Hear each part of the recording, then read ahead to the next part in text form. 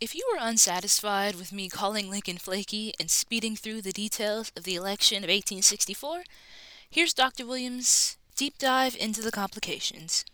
Into 1864. It's a presidential election year. And Lincoln is running on the platform of emancipation, but he's still kind of hedging on it. It's kind of hard to pin Lincoln down about emancipation because he says that, well, the Emancipation Proclamation was a war measure. These days, we might call it a presidential executive order that may or may not have force in law, depending on its constitutionality.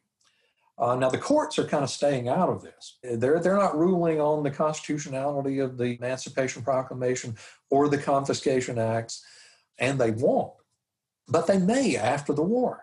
And for those who are really pressing Lincoln on the constitutionality of emancipation, he's saying, well, this is something I had to do as an enforcement measure for the Second Confiscation Act. It may or may not be constitutional. After the war, the Supreme Court may declare it unconstitutional. I don't know. So he's still leaving himself some wiggle room as we get into 1864 on emancipation. And that worries abolitionists and that worries African Americans, so much so that they form their own political parties called the Radical Democratic Party that's dedicated not only to ending slavery once and for all, dedicated not only to an amendment, a constitutional amendment ending slavery, but also to civil and political equality for African Americans.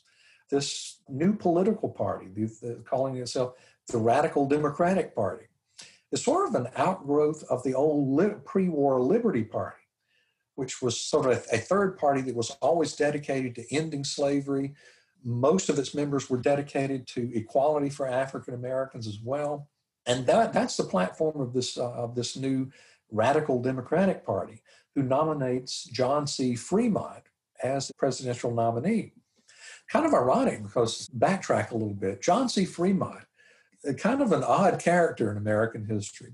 He was born in Georgia, raised in South Carolina, so he's a native Southerner. He serves as an Army officer in the Mexican War. In the 1840s, he becomes the first territorial governor of California. He's a senator from California, and he's very anti-slavery. In fact, he becomes the first presidential nominee of the newly formed Republican Party in 1856. So it's kind of ironic, he's a native Southerner, but he's very anti-slavery. As some native Southerners were at the time who didn't own slaves. In fact, most white Southerners didn't own slaves. Only about 1/3 of white Southerners owned any slaves at all. That's not to say that the other 2/3 were anti-slavery, but some of them were. And certainly John C. Fremont was among that number. But anyway, John C. Fremont, 1864, he's the nominee of this new Radical Democratic Party that's dedicated to ending slavery and establishing political and social equality for African Americans.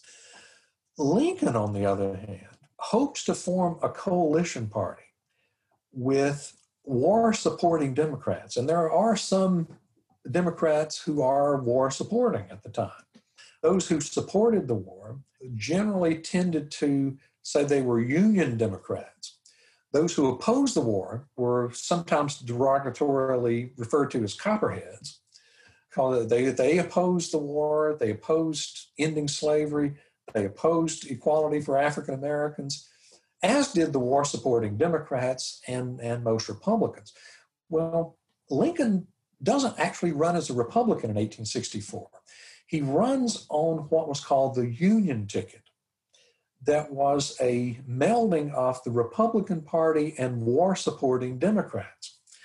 He did support ending slavery, but that's as far as he went with it. Nothing about equality for African Americans, certainly not voting rights for African Americans. On the other hand, the anti-war Democrats nominated a guy named George McClellan, who had been commander of the Union's Army of the Potomac earlier in the war and had been fired by Lincoln because he kind of had a case of the slow sometimes. He wasn't moving as quickly or as aggressively as Lincoln wanted him to. So he fired him. He becomes the nominee for the Democratic Party. That faction of the Democratic Party that is anti-war, very much still pro-slavery, he runs on a platform of reestablishing the Union on the basis of the old Constitution, protecting slavery, protecting slaveholders' rights, essentially ending the war on the basis of the old Constitution, which I'm not really sure that Confederate states would have gone along with that anyway. But that position is fairly popular in the North. Ending the war, not with any reference to slavery one way or the other, maybe keeping slavery, which would keep African Americans in the South. There were a lot of white Northerners who still supported that by 1864.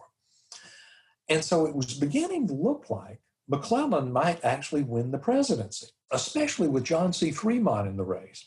There was a huge worry on Lincoln's part. In fact, Lincoln in summer of 1864 was sure he was going to lose the election, particularly with Fremont in the race.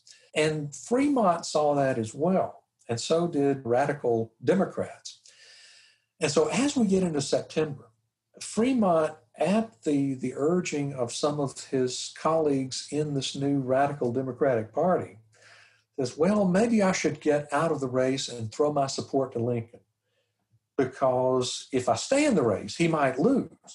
And we don't want McClellan to be president. And although we don't really like Lincoln's policies regarding African Americans, he does at least seem to be committed to ending slavery.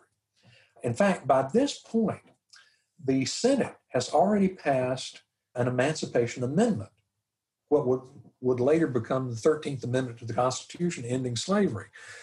But the House of Representatives hasn't passed it yet. And Lincoln is afraid that if he's not reelected, that it won't pass. And McClellan will be president, and slavery will be safe at that point.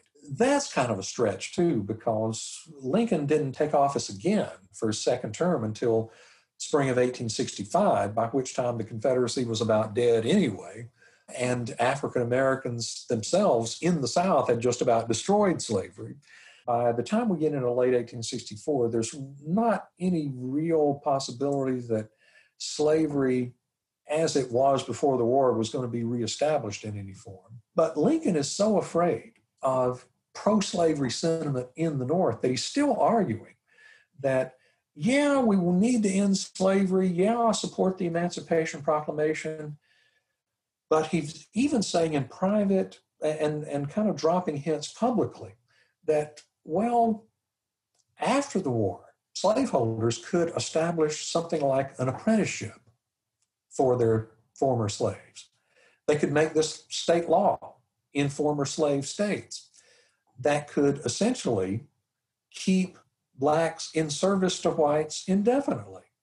So, yeah, officially we need to end slavery. We need to do away with this issue of slavery in the territories that brought about the war to begin with, or we might have another war. But, slavery may not come to a complete end. So he's kind of trying to play both sides against the middle. Well, eventually, September 1864, Fremont does drop out of the race. Even then, victory isn't guaranteed for Lincoln. In fact, he only wins the election by a questionable 10% margin at best.